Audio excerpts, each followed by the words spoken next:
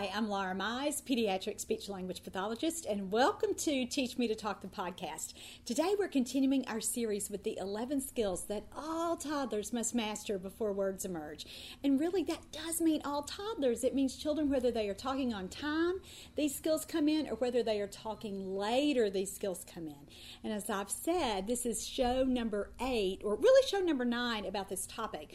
But we are up to skill number 8. And if you are not sure what I'm talking about with the previous shows, I want to show you a great reference that you can use. And all the information that we'll be talking about today is from this book. It's called Let's Talk About Talking. It's a therapy manual I wrote a couple years ago, and it really outlines all, again, the prelinguistic, or what comes before. What are the things we have to hear before? And this book is just loaded with information. And I know you're going to love it, but I wanted to go ahead and tell you about it before we get started, so that as you're listening to the show and listening to the strategies, if you're thinking, boy, I wish I had more of this, this is where and how you can get it. And I also want to mention for therapists who are getting continuing education credit for this show, that every show that we do for video podcast now comes with a PDF. It's a great one-page summary of all the things that I'm going to talk about today. And sometimes I read just directly from this because it's the same information that I want to share with you. So if you're a therapist and if you need this continuing education credit, the show is always free to watch, but you can pay for your 1-hour credit for only $5. And your bonus is you get the written summary so that you can go back and look at that later, and also so that you can share that information with families that you're working with or other therapists that you're mentoring, and I know you're going to love it. So I wanted to be sure to recommend that at the very beginning of the show. All right, so let's pick back up with skill number 8. And today we're going to be talking about how important it is that a child learns how to vocalize intentionally. So what does that mean? That means that he is noisy, and he is noisy on purpose. He knows that by using his or her little voice that he can direct your attention to him. And so why is that important? It's because all of us, every single one of us, has to become noisy purposefully, where we again are directing our little voices or our big voices, and that we know that we alone control that. It's not something that just happens reflexively, like when newborns cry, or when newborns even learn to differentiate their vocalizations a little, when they begin to grunt, when they begin to moan, or something that's not a cry. They learn how to channel those little voices then. But a lot of times, and again, they learn because it begins as a reflexive, meaning out of their control or automatic. It begins like that, but it becomes more volitional as babies roll into their 4th month of life and their 6th month of life. And by the time children are about 12 months old, they are really knowing how to use their voices all the time. Even if they're not saying words yet, they're yelling. You can hear them, or they are expressing emotion with their voices. You can tell when they squeal how happy they are and how delighted they are. Or if they are, again, just needing a little attention, or if they're not really, really hurt, but something has just irritated them, they may as I said before, moan a little bit, or whimper, or do something that expresses, I'm hurt and I need some attention over here. And so this is what we're going to talk about today, is children who are not doing those things, or when they are vocalizing, it's still reflexive. It's still something that they're not truly realizing that they control, that they can make a difference with that. So that's what we're going to talk about today with all of these strategies with learning how to vocalize. And again, this is skill number 8. Let's just run back really quickly for those of you who have been taking this course sequentially, or maybe like me, you took some time off and we're getting back into this now. So let me just remind you of what these 11 skills are. And it is so important as therapists that we are able to really think about these skills and really own this information.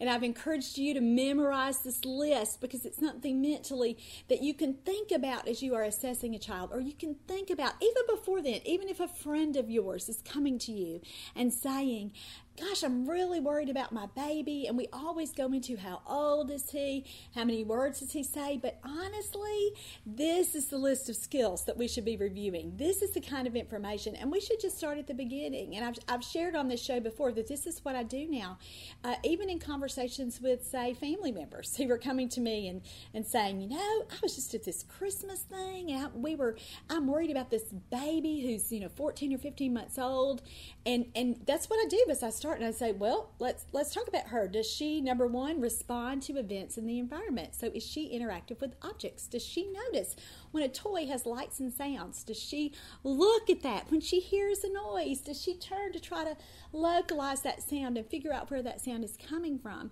And so that's skill number one. Skill number two is so important. It's response to other people. So when you try to talk to a child, do they look back at you? Do they make eye contact with you? Do they seem to avoid you, or are they in their own little world? That's a child who's not developmentally ready to communicate yet, because they don't understand the value in that back and forth communication circle. And that leads us to that next skill, prelinguistic skill number 3, which is begins turn taking. Not only do they know that another person's there and they like that, and they're seeking that person out, not just for what that person can do for them, but for what they can give back. So they begin that turn taking process. And again, this doesn't start with words. This begins with gestures. This begins with looking at the same thing, which kind of rolls into skill number 5, which is shifts and shares attention. And we skip skill number 4, which was develops a longer attention span. So as children learn how to be interactive with objects and people, then they are beginning to turn take with those things. And remember, this is non-verbally. This could be a look.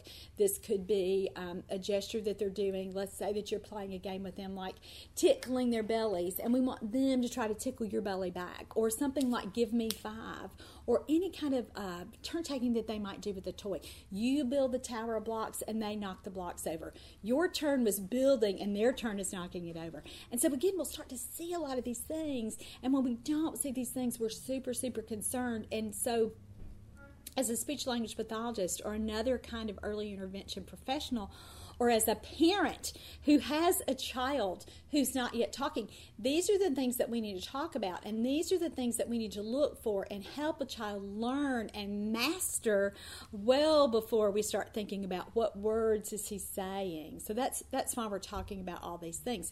We were up to skill number 5, which we were talking about joint attention, which means that the child and you are both looking at and attending to and conversing, even if you were the only one doing the talking, about the same thing. So if I had a child here and I said, look, it's my pen, let's write, we would want him to look at the pen and to want to write with the pen and to watch me do that, and he'll probably want to turn with the pen, but even when he takes it and it's his turn, we want him still including me in that little exchange there, so that we're really sharing that event and sharing that activity that we are doing together.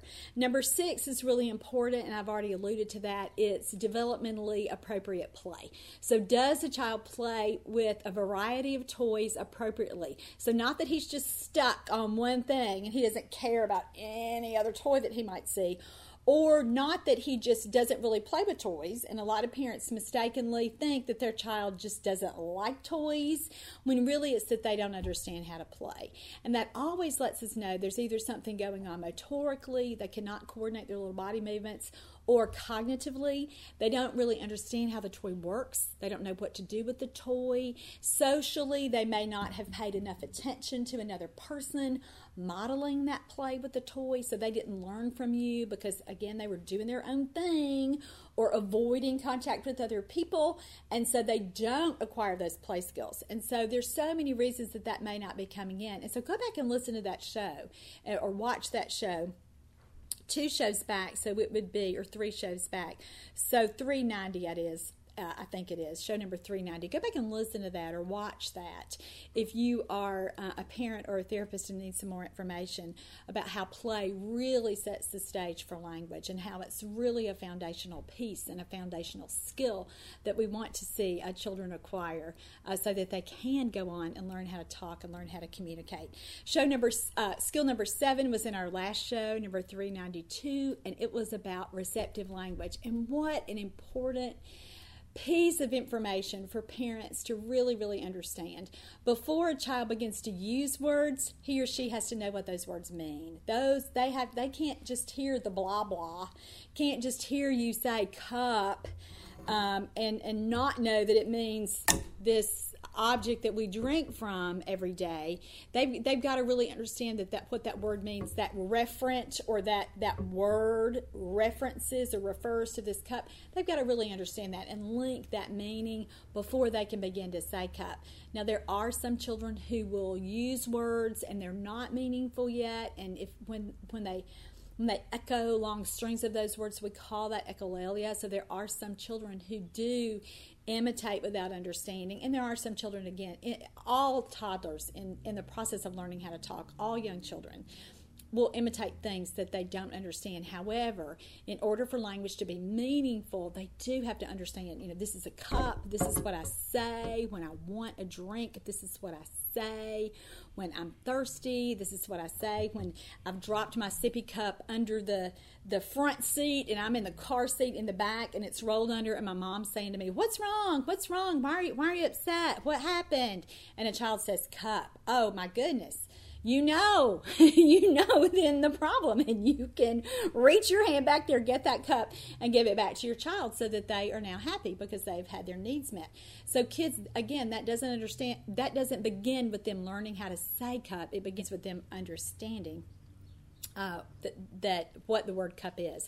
And so that's skill number 7. So now today we're all the way up to skill number 8, which again is vocalizes purposefully. And again, it's so important that we help kids realize that their little voices are under their own control. And so if you have a child who is yelling for you or who is trying to get your attention with his or her voice, or who is doing some babbling back and forth with you, or even babbling in a solitary kind of way. They babble, excuse me, in the mornings when they wake up in their bed, or you hear them when you're in the car, you're driving, you hear them back there, or you just hear them other times during the day when they're just all by themselves and it's not communicative, but they're making noise. That's practice, and that is perfect. Kids have to be noisy before they talk. And so we're really not discussing those children today. Those children understand, yeah, I can use my own voice. Yeah, this is cool. Listen to me. Or da da da da da, whatever they're saying, whatever they're babbling. And when a child is there, those aren't the kids that we're talking about today. We'll talk about them in a later show where we shape those vocalizations. And again, we do it by a lot of the things that we've already talked about with helping them understand more words and really working on all these other things that make their behaviors more communicative with you.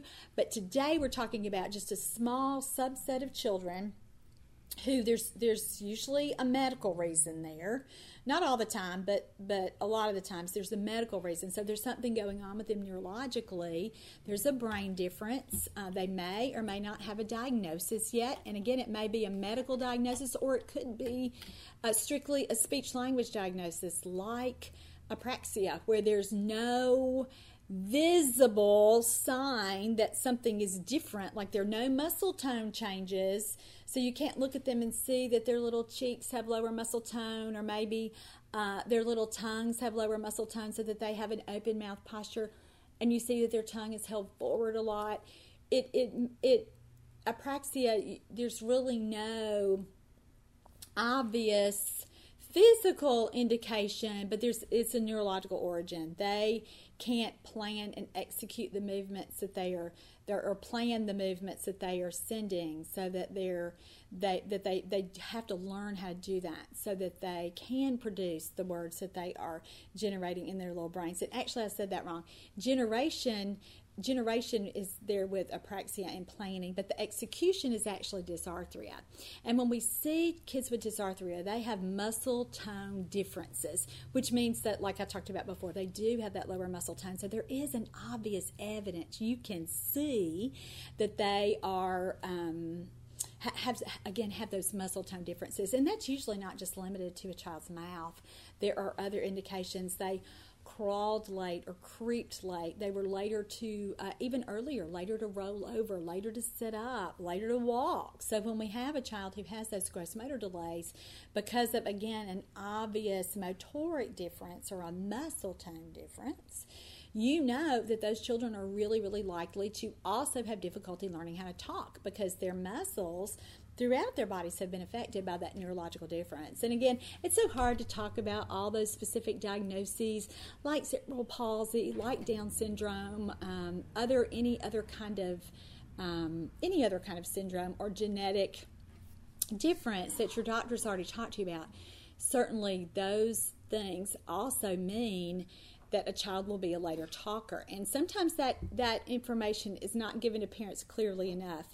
Doctors will spend a lot of time talking about walking and and that may be more evident, but then a parent might know that a child is 3 or 4 and he's still not walking. And again, there's been a lot of medical intervention. They are regularly seeing physical therapists. They're regularly talking about these things. But I have met children who, again, have pretty significant issues that people haven't clearly explained that to parents, that when there's something going on physically, very likely a child will have some difficulty learning how to talk to.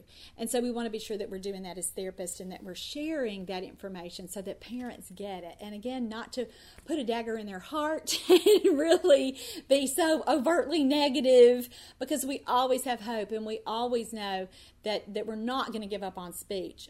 But parents have to understand that this may be a long-term goal. So that's what we're talking about today for those kids who are in that subset of children who aren't vocalizing and who aren't really, really making noise. And you know, I always say this on the show, and every time I write a therapy manual, I get better at everything that I'm writing about because it's practice for me, and it makes me really, really think about what it is that I'm doing, and it makes me so much more purposeful and so much more intentional and, again, more analytical, where I'm going back and I'm looking at what do I really do, or what am I writing that I don't really do? What is it that I've sort of glossed over?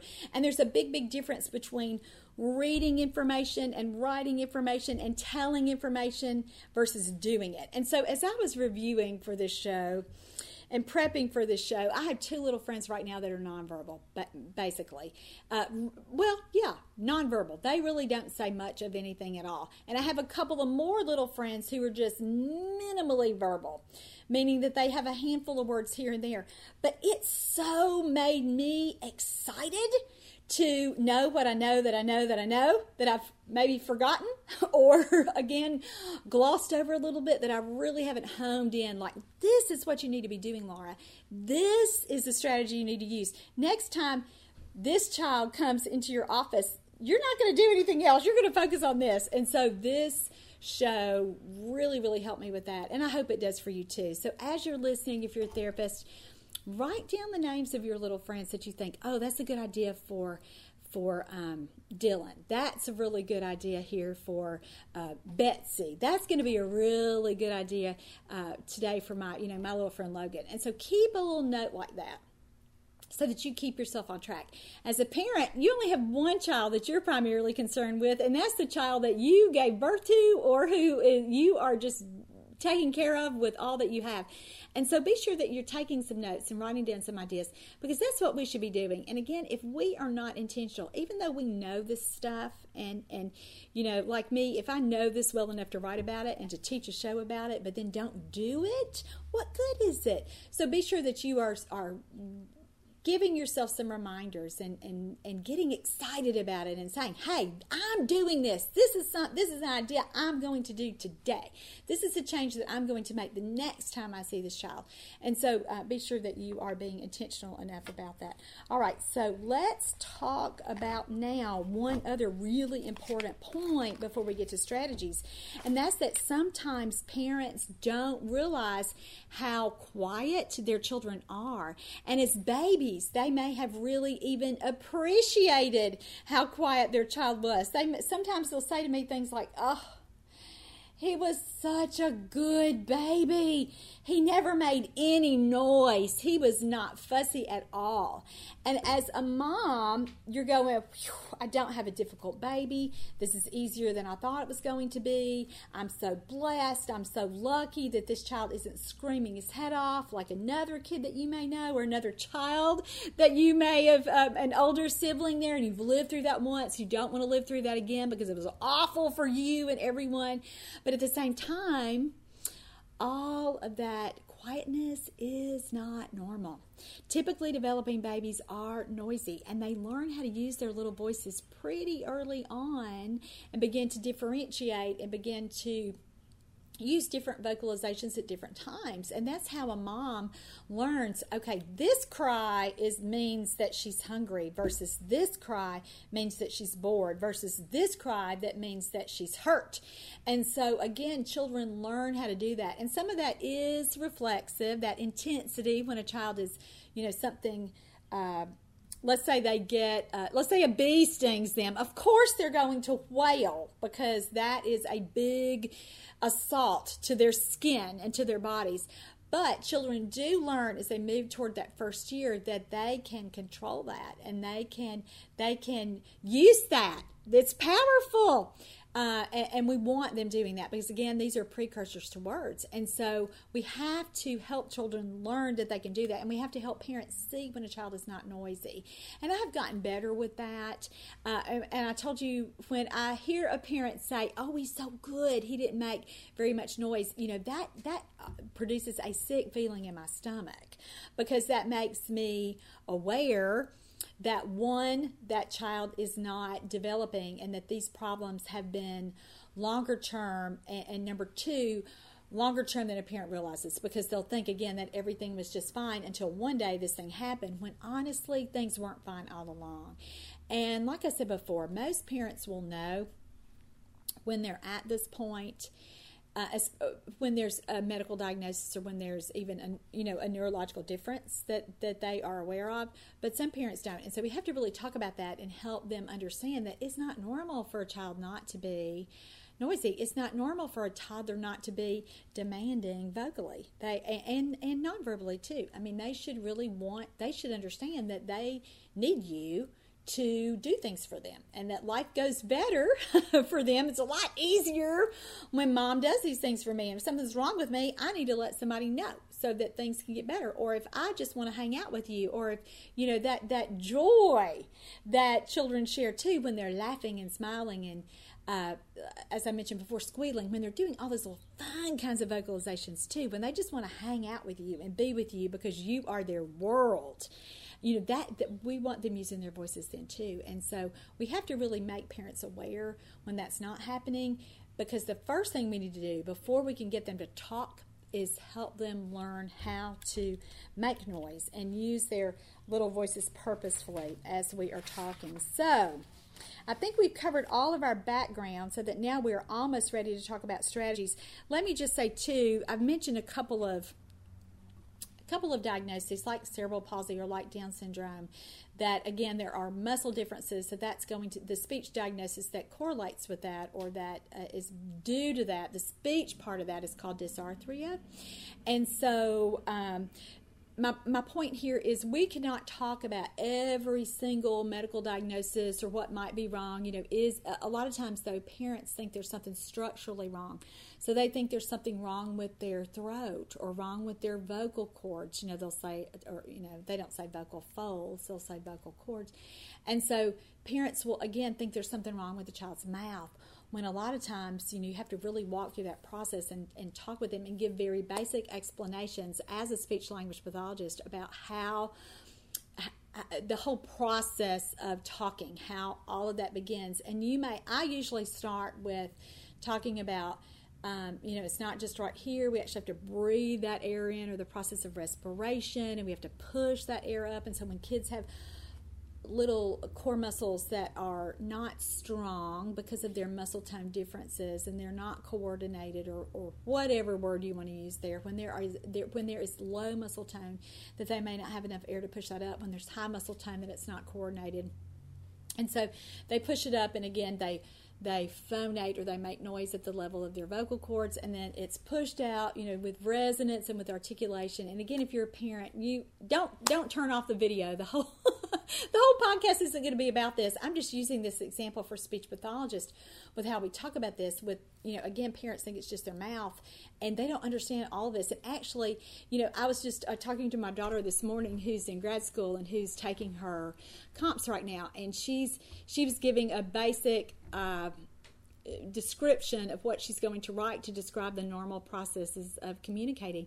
And she really started with the acoustic nerve, with, children have to hear that signal, and that has to go to their brain. And I thought, Macy, you are so smart to remind your mama here, who's worked for a long time, that's how we really, really, really need to start that, with that whole explanation. And again, we all know that children who are hearing impaired are certainly going to have a difficult time learning how to talk, because that incoming signal, they can't hear it, or they have hearing loss, so that it's not as prevalent. And sometimes that happens too, because of ear infections. And so talking with the parent about how it's supposed to be normally, what's that normal process, and then you can point out what's gone wrong. And again, you don't have to be technical about it. You don't have to go into that whole subset review, respiration, phonation, resonance, you don't have to do all that, but you do need to talk to parents in a way that they understand that, if they're thinking the problem is here and it's really a neurological problem, or sometimes therapists will do things where they're, again, looking for a medical explanation,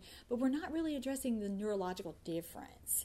And so, or the learning difference that's resulted from even a neurological difference that we haven't verified. We don't have MRIs and CAT scans in our SLP offices or at school or on a home visit if you're doing early intervention.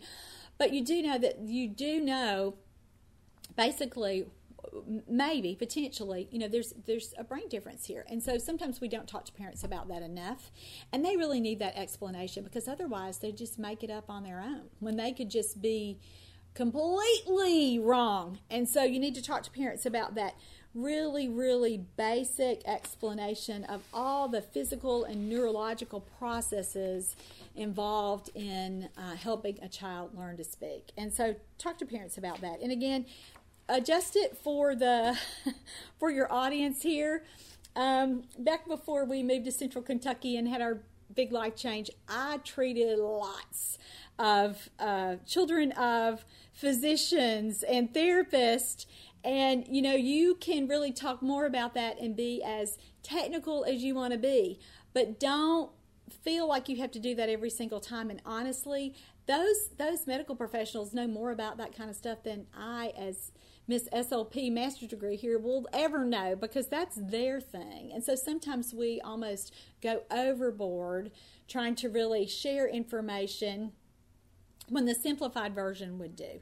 And so be sure that you're adjusting that. You certainly aren't going to want to bore a parent to death if they truly don't care, but parents do need some kind of basic explanation of what's gone wrong, primarily so they don't invent a reason that's not there, or so they are not targeting the wrong thing or thinking it's the wrong thing, when there's another explanation would be closer to the truth. All right, so now that we've talked about the background, about how important it is to help a child learn how to vocalize purposefully, and what could have potentially gone wrong, and why it's important, because it is a prerequisite. Nobody talks meaningfully without knowing how to make noise.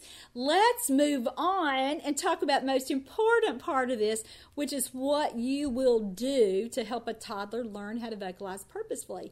And as I say over and over and over again in the therapy manual that we referred to, Let's Talk About Talking, and every time, if you've listened to this show, you've heard me say this over and over, but it's so important. Before we change a child, we have to change ourselves. So we have to look at what we do, what we're doing, and the differences that we can make just by adjusting the strategies that we use. And if you're a parent, you may be thinking, I don't use this strategy. I don't know what she's talking about. Yes, you do.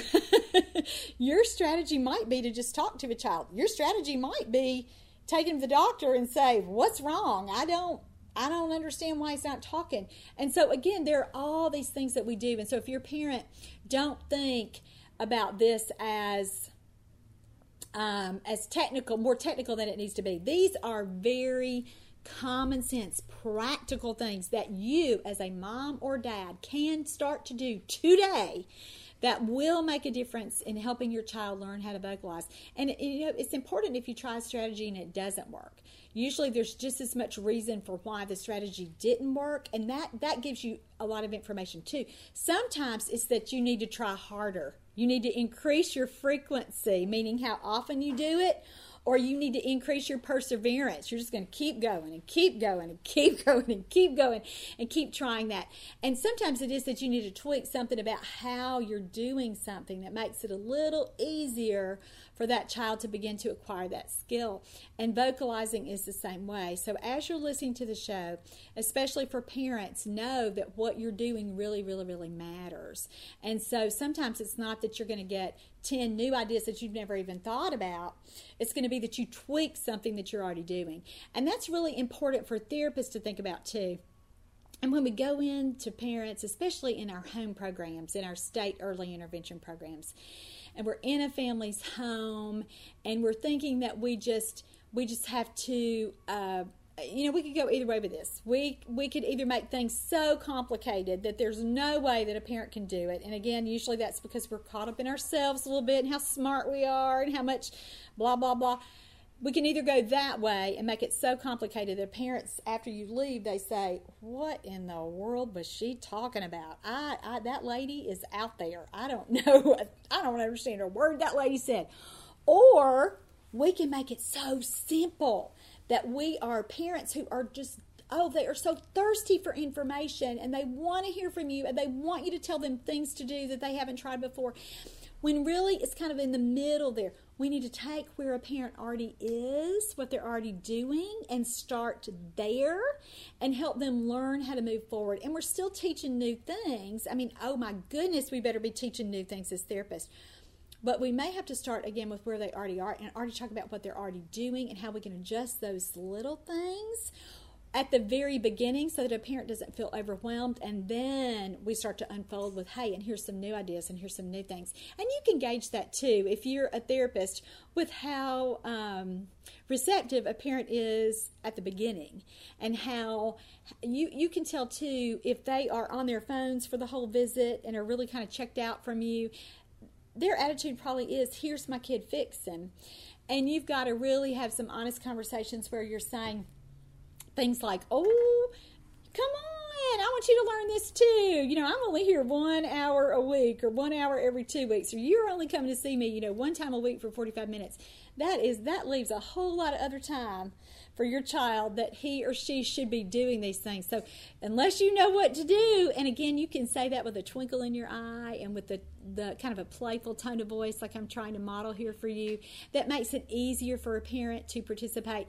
We don't want to embarrass parents, and we don't need to be calling out adults for their own bad behavior. But sometimes with a parent, it is really, really easy, especially with a parent of a visibly a kid with a lot of different needs. Sometimes during therapy, they do feel like, oh, I can breathe. I can sit here. This is my time. When, again, I get that and I understand that. But at the same time, I say to parents, this therapy is just as much for you as it is your child. And honestly, right here at the beginning, I may be teaching you a lot more stuff than I'm ever going to be able to teach her right now, because she's 2.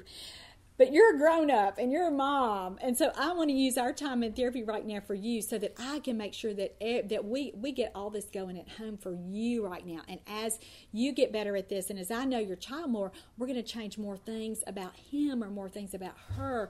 But right now, our hard work is making sure that you know what you can do at home. And I have found that works, oh gosh, with every kind of parent. I mean, whether they are, have more initials and degrees after their name than I could ever hope to have, or whether they, dropped out of high school in the 10th grade because they whatever happened. And so be sure that you are, again, giving parents this information and talking about it at that just right level. And we call that with a kid, we call that meet them where they are, but we do it with parents too. We have to meet parents where they are too, so that we can really, really understand where they are with understanding their own understanding of what's happening with their own child, and then help move them forward too. And sometimes we really need to say things like, this is super important, and I'm going to need you to do this a lot at home before we ever going to be able to see any progress. And that really sets the stage, too, for parental participation up front. And at teachmetotalk.com, every day I get emails from therapists who say, how can I help a parent buy into therapy?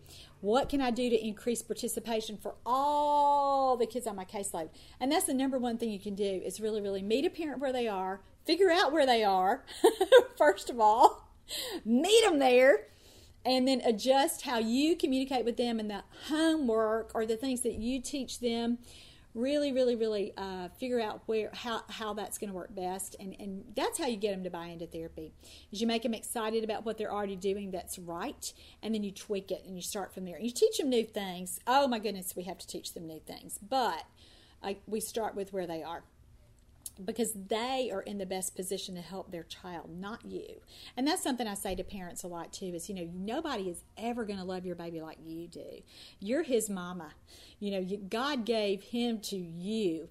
And so, you start there with talking with a parent about that and how they are in the very best position, not just because of the proximity, they're with their kid more than anybody else, but because of that emotional connection and that bond that they already have. So that's what you do. You might have to spend a lot of time talking to a parent about that at the very beginning. That may be something that you talk about.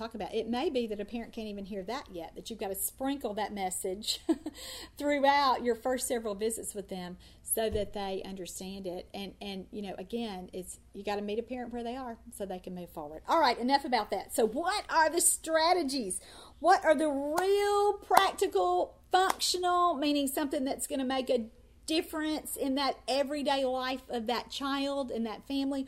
What are some things you can do? And so we're going to talk about 5 strategies to help a child learn how to vocalize consistently. And number 1 is get noisy yourself. And so you may be thinking that I mean talk more. Nope, that's not what I mean. If it were going to be enough for a child just to hear another person talk and then begin to talk, that would have happened already. That child has heard language, unless, of course, there are situations with extreme neglect or something like a child who's been institutionalized in a facility. It's not very good. I'm going to be real honest here, though, and kind of put on a hat that I wear all the time.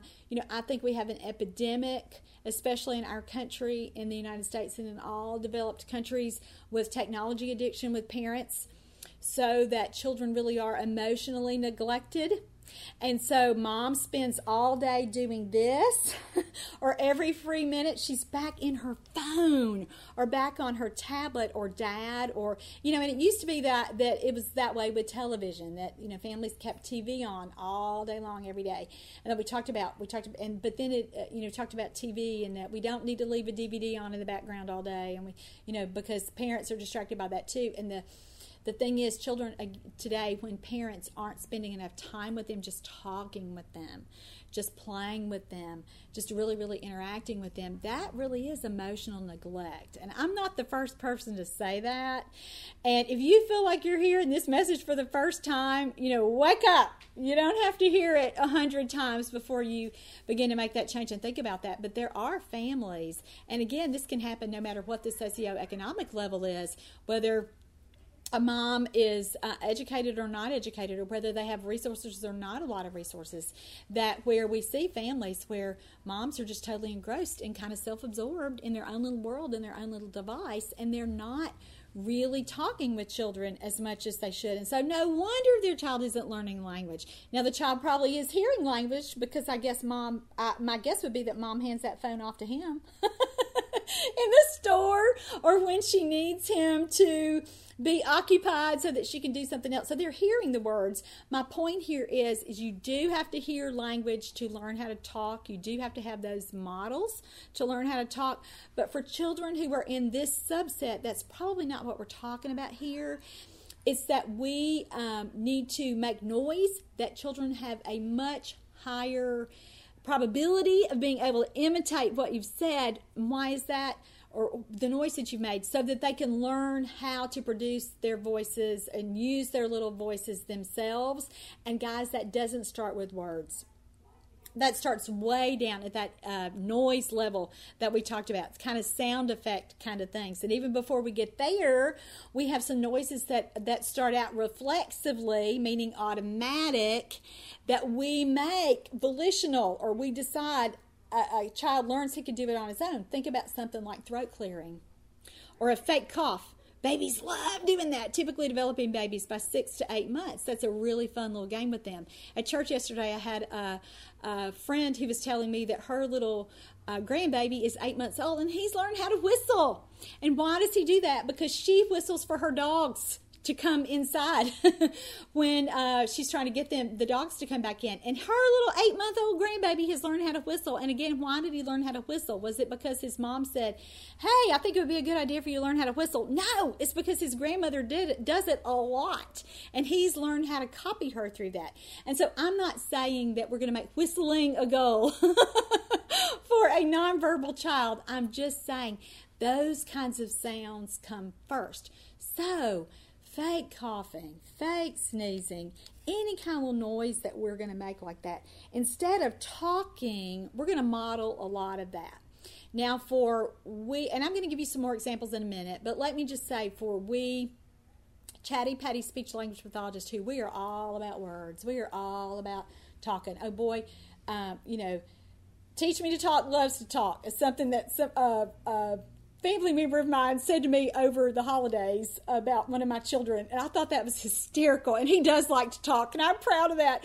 But I just thought that was so funny because, again, it's just so many words, and we don't really need to do that with our little guys who are not vocalizing purposefully. We need to back it way up to a level where they can be successful. And so for us as therapists, that's a problem for some of us because we, again, think about that language piece and those words. And so, if you're like me, you may have to pull that back. And really, the best way that I've done that is to keep myself a little list and keeping data, not on the kid, but on me. So how many sound effect, play noises, play sounds, animal sounds, just little, and we're going to talk about some real specifics, but I track that data on me. When I am realizing, this kid isn't even noisy. And so sometimes, again, it might have taken me a few sessions to really, really figure out, I'm not modeling this like I should. And if I don't model it like I should for me in the session, and, I've worked all these years, been a speech pathologist a lot of years, if I'm not remembering how to do it and to do it frequently enough and to keep doing it, Mom doesn't have a chance because she hasn't heard this person who's supposed to know what they're doing do it often enough. And so as a therapist, you've got to really be careful about that. And again, you be intentional about that. And so keep some data on yourself. And I try to just pick noises just based on what I think a kid likes. So what does he react to? Sometimes it's a gasp, like, I'll see a kid really alert on that. I'm pulling out a toy for us to play with, and I try to get excited like that, and I'll use a word like wow or ooh, those kinds of things. But really, even earlier than that, controlling that inhalation and exhalation with, like that audible gasp there so that a kid can hear that. Sometimes a kid is so interested in that, and I think, that's it. That's one of the things I need to really do. And so I'll just make myself a little note so that I remember, gasp when it's appropriate in a session. And again, that carries a lot of communication, doesn't it? You're excited when you're doing that, or you're saying, look at this. I haven't seen this before. Or it could be that you're scared. It could be, that kind of thing. But pay attention to those kinds of little noises that you're making and be intentional about it. Keep track of it. See what a kid perks up on and make sure that you include that a lot. And then beyond that, as a therapist, talk to your parent about that. Say, did you see what he did? Did you see that he looked at me when I gasped like that? Did you notice that? And Mom may say, no. And so you'll say, watch. I'm going to do it again in just a minute. Watch for that. Watch his little face. And you will help a parent kind of see that and that's how parents make changes, is they see you making changes and they see you really, really being so purposeful. And sometimes parents will think, this is all just like a big secret that people just, when we went to grad school, we just got, a file downloaded and we all knew this. No, we have to learn all this stuff, like you're doing today, listening to the podcast, however you listen to it on iTunes or Blog Talk Radio or however you consume your podcast.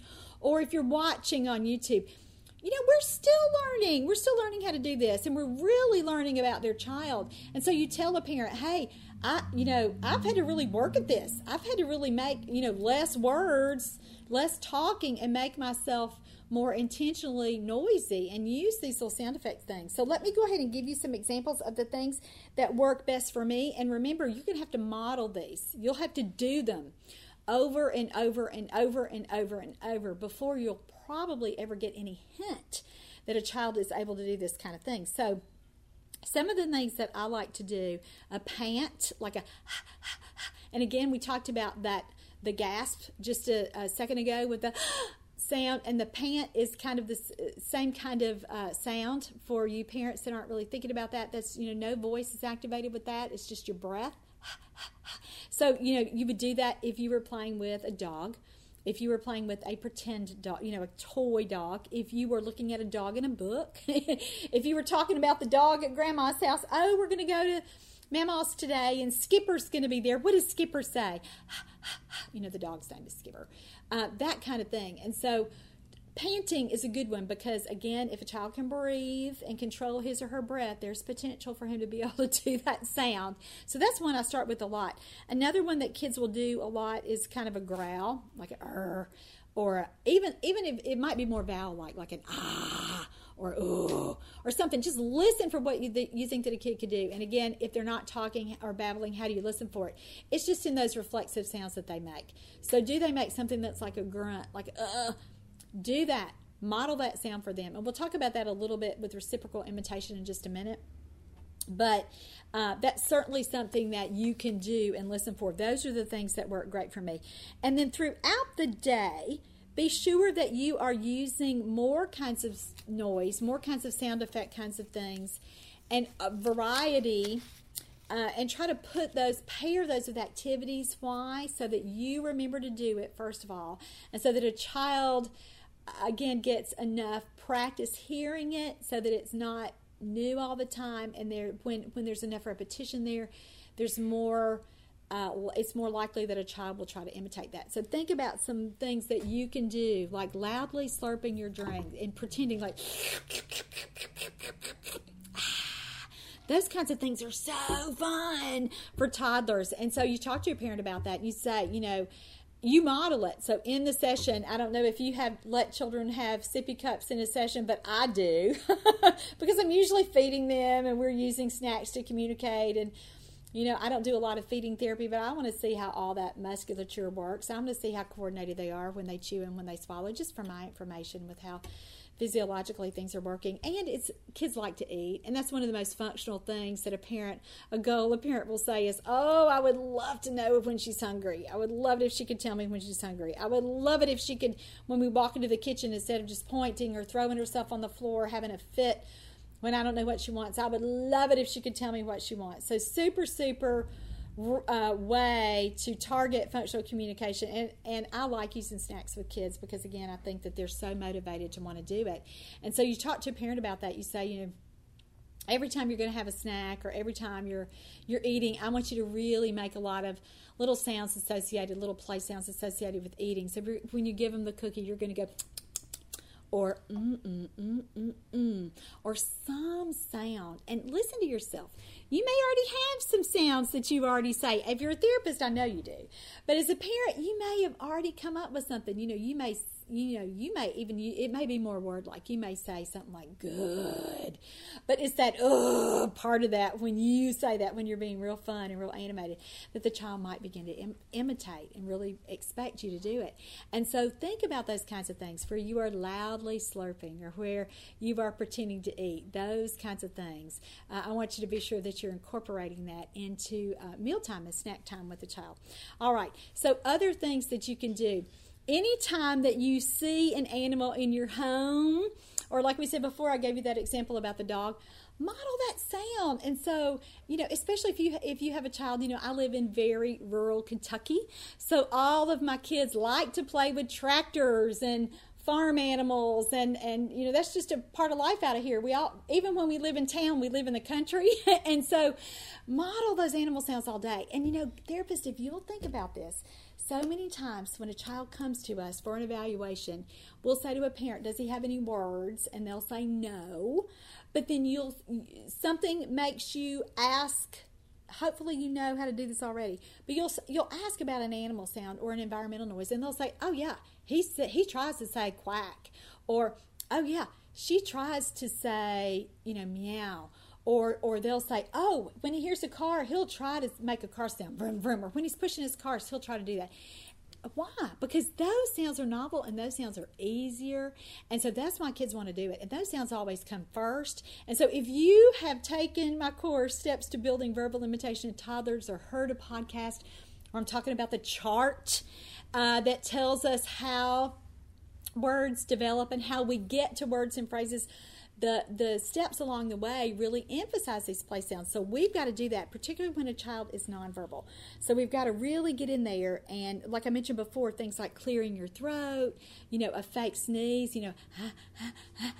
shoo! It's more fun if you put something on your head when you do that. I use toys on my head all the time. If we're playing potato heads, I'll put that potato head hat on my head and sneeze it off, or anything like that. So be sure that you're looking at that and how you can keep those sounds going throughout the day.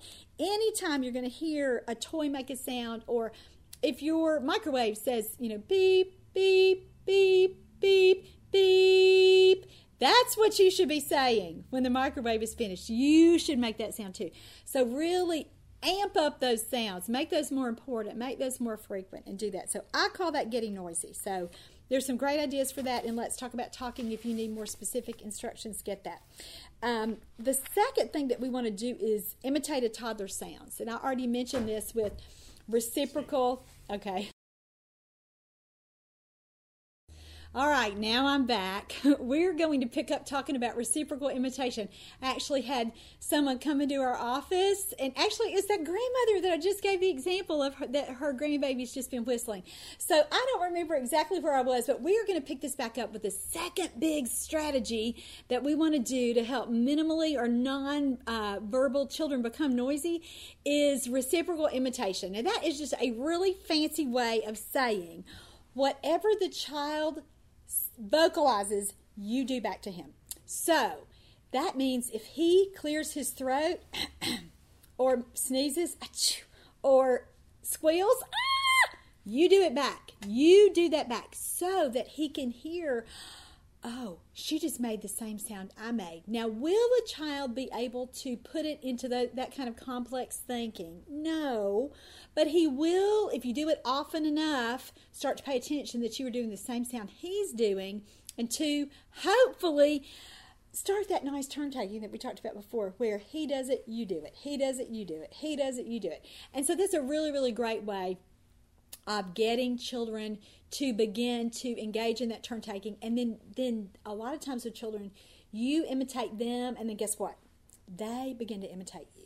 And so it's a great strategy to use. And again, as a parent, you may already be doing that. You just didn't know you're doing it. So if you hear him say, or, gada bada boo, whatever he says, babbling, and you do that back to him, you're already doing reciprocal imitation. You just didn't know it.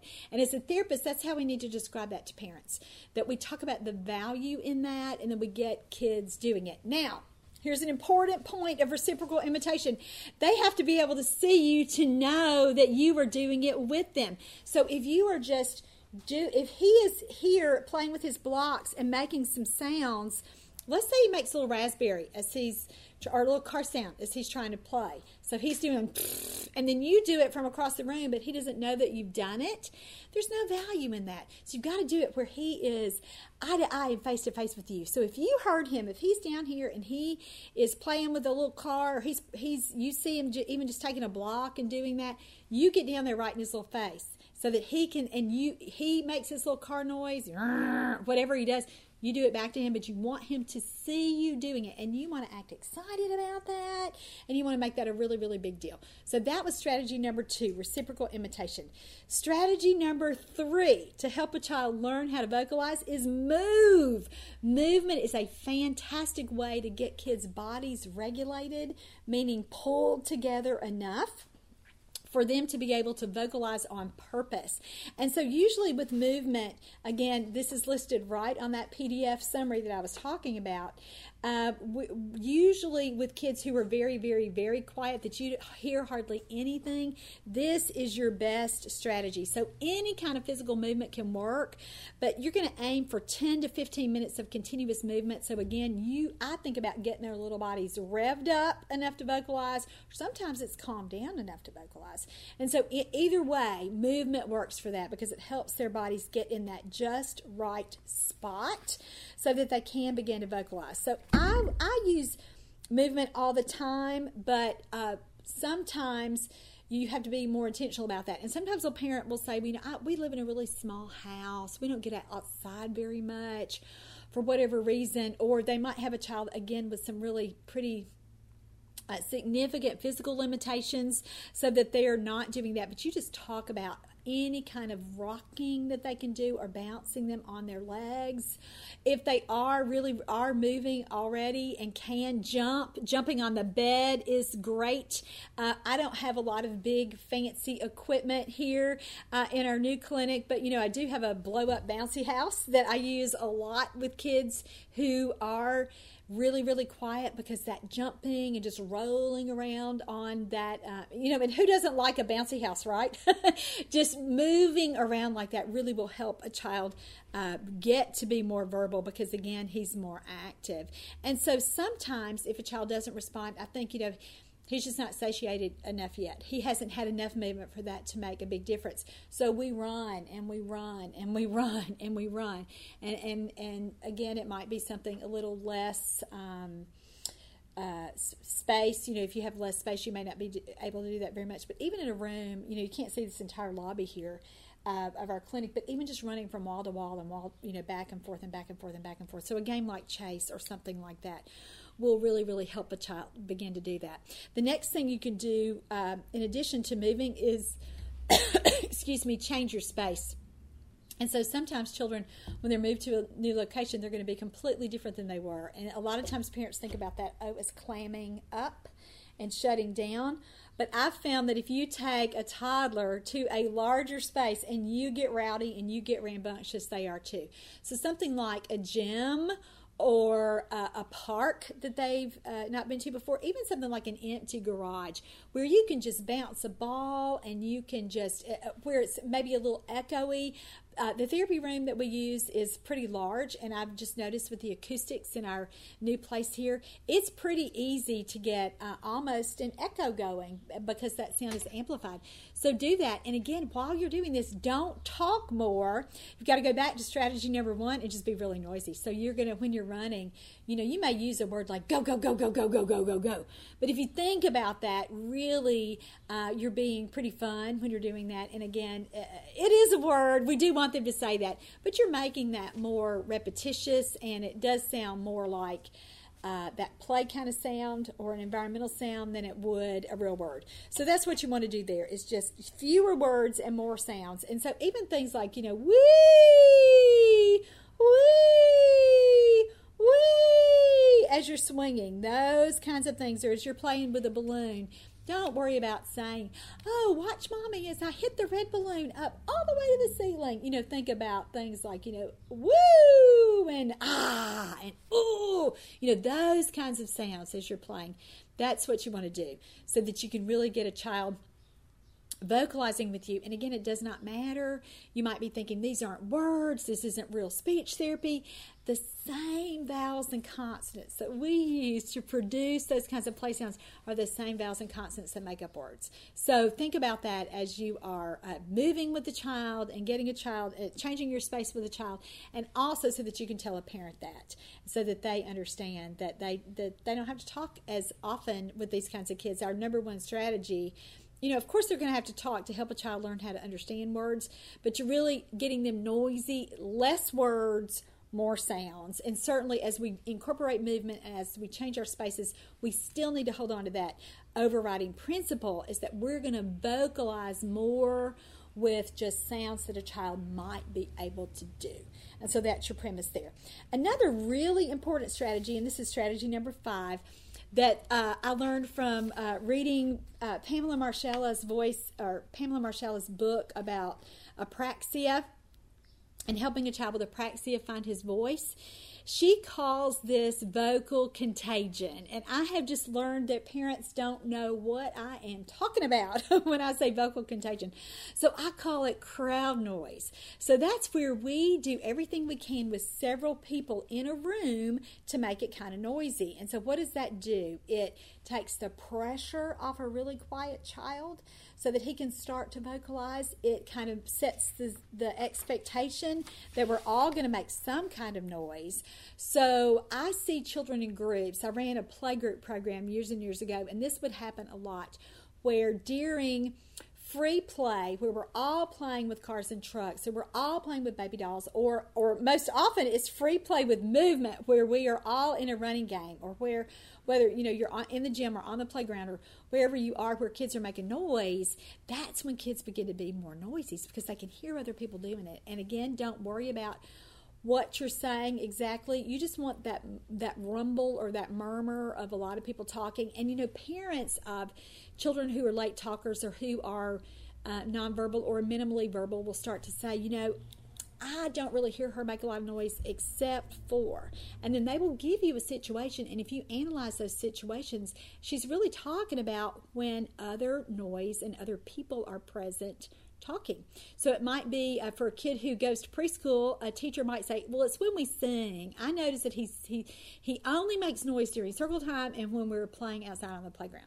And so crowd noise and movement are the what's been going on to really facilitate a quiet child who's been, again, doesn't make very many sounds. That's when they start to do it. So how I do it in therapy, if I'm at a home visit, is talk to parents about, okay, we're going to have the other kids here or the neighborhood kid. If they don't have any other kids, it's just, mom and dad and me, or just me and mom and the child, and we'll just play. And so I'll say to mom, now look, you don't worry about me talking over you or you talking over me. We're just going to all play, and we're going to make as much noise as we can during this. So it's a super technique. You've got to stick with it a little while. It's probably not going to happen in the first minute or two, and you actually might have to do this over several sessions. And I wouldn't take a whole hour to do this, but I would maybe do it 15 or 20 minutes or I might do it through the whole hour where we're playing, but we're changing our materials. We're not just having, we're not just going to sit down and do this,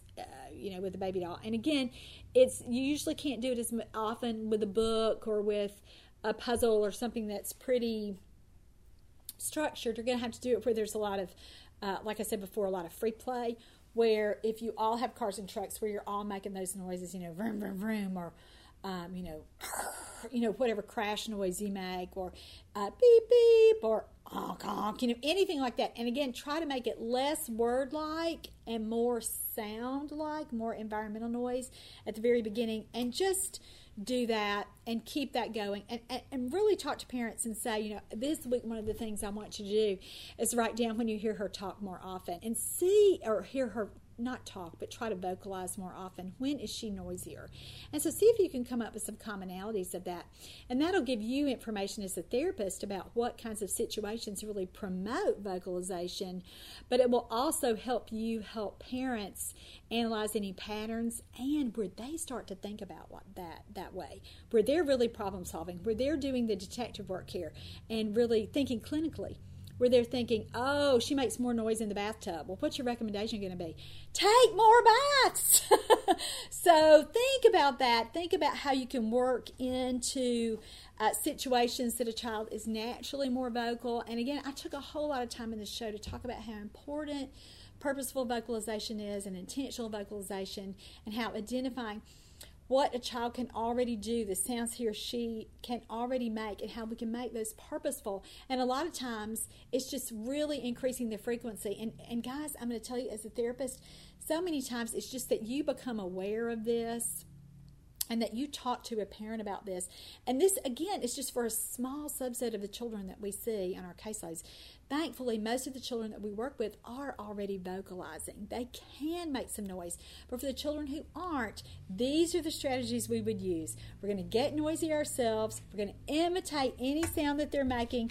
We're going to move with them to get their little bodies regulated so they're more likely to vocalize. We're going to change our space because children sometimes do different things. And if they can hear some different acoustic feedback, where they can hear their own little voices. Oh, one thing I forgot to mention, any toy that will amplify sound is usually a good idea. And I even have a prop and I forgot it. But something like a cheap toy microphone or any of those great, cool electronic toys right now that will, a child produces a sound and the toy will imitate that sound. Those are some good choices that some of the families that I'm seeing, especially one family right now, is getting a lot of good results. Even something like a bucket or a paper towel roll that highlights that a child is making noise and then changes that. So you can just lean into a bucket, ah, or ooh, or something a kid can already say, a syllable like da, da, da, da, da. Make it fun. Make it play-like. You're not going to say, here's the reciprocal imitation portion of our therapy session today. It is your turn to make a noise so that I can imitate you. That doesn't work. That's silly. And so think about what you can use, again, that a family already has. It's going to be easy for a family. Everybody's got something like a bucket or a bowl or a pan, a pot. So show a parent how they could do that and how that is. And listen, if you're a therapist and you haven't tried that, you're going to love that strategy because that works really, really well for lots of kids. And you don't even expect it. And honestly, it feels like a gift every single time it happens with a kid who's been so quiet. All right. If you need more more ideas for what materials you can use or activities, think about getting Let's Talk About Talking. You can find it on my website at Teach Me to Talk, and that is all for today. I'm Laura Mize, pediatric speech-language pathologist, and thank you so much for joining me for this podcast. Whether you've listened in your car driving to the next kid's house, or whether you're exercising, or whether you're a therapist or a parent sitting down watching YouTube looking for ideas, I just wish you wild success with these things because they've certainly worked for me. And again, thank you so much for joining me for TeachMeToTalk.com's podcast.